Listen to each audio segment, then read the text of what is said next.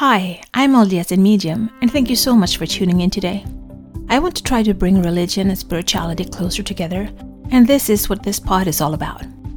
I will talk about my own thoughts and feelings as I am both LDS and have spiritual gifts, something that I've had my whole life, but I always thought that it was hard to combine these gifts with my religion. This has torn me into two directions, and I have talked to many people who feel the same way.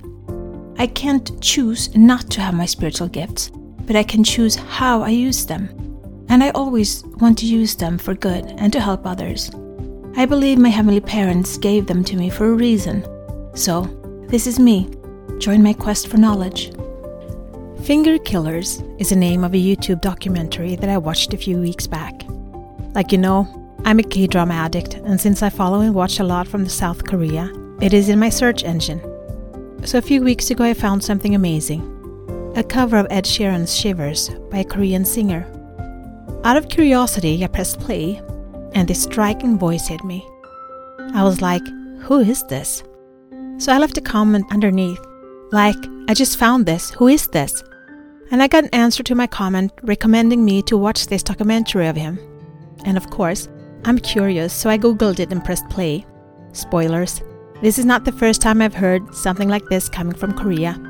But the documentary is about this singer Kim Woo-jin, who was part of an idol group and left the group.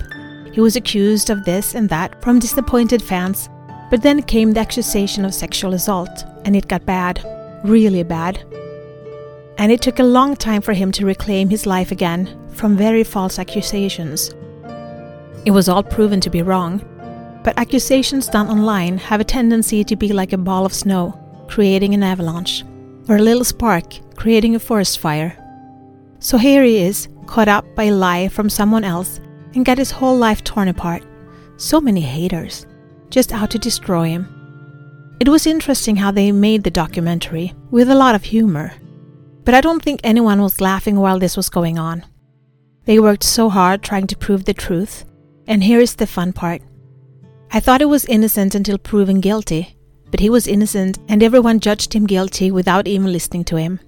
And even though he tried to say he was innocent, they turned that against him. Finger killers. In Sweden, we call them trolls. Hiding in the cyberspace, using the internet to hide, and dishing out lies and hate. So why did I use this as a topic for today? Because I feel it is very important to address. If I wasn't anonymous, I think I would have a lot of haters too. They always crawl out of the darkness when someone tries to shine. Thus far, I've been very lucky. I've only talked to really good people. Just very beautiful souls have reached out. But I am on other LDS sites, and one is for singles. One of the posts this week was about how one lady in the group commented on names she has been called by other members of the group. I don't want to quote the names, but I can say as much as it has nothing to do with being a Christ disciple. It made me sad, and it made me think. Why? What gives a person the right to call someone else names? To say demeaning and degrading things? To hurt? To slander? To violate someone else? And this in a group made out to be members of the Church of Jesus Christ of Latter-day Saints. It was an eye-opener for me. I hadn't encountered anything like that. I just wish we could change the glasses we are wearing. I just listened to a talk about feedback at work, and in the talk she said we can change our glasses and our outlook would change. If someone doesn't answer me when I say hello, don't jump to conclusions. Don't make it about you and them not liking you. It can be preoccupation and worrying about so much else. So take off the glasses that makes everything personal about you and put on the glasses that makes it about them, how they are doing in their life. Show some empathy. Listen. Ask questions. And above else, remember that we are all God's children. We are all brothers and sisters. And I know sibling rivalry exists and that Cain slay Abel. But we say that we are members of the Church of Jesus Christ. We take His name upon ourselves, and in doing that, we need to be like Him. Loving, healing, compassionate, virtuous, and not judge. Never judge. We don't have the whole picture. We don't know the past of anyone but ourselves. So please, just think one extra time before posting anything that can hurt. at least in our community, I want us to feel safe and be safe in our tribe, our family. And if you haven't watched it, watch the documentary Finger Killers. I'll post a link. And let us shine some love, acceptance, and compassion into this world. Also, check out his cover on Louis Capaldi's Before You Go.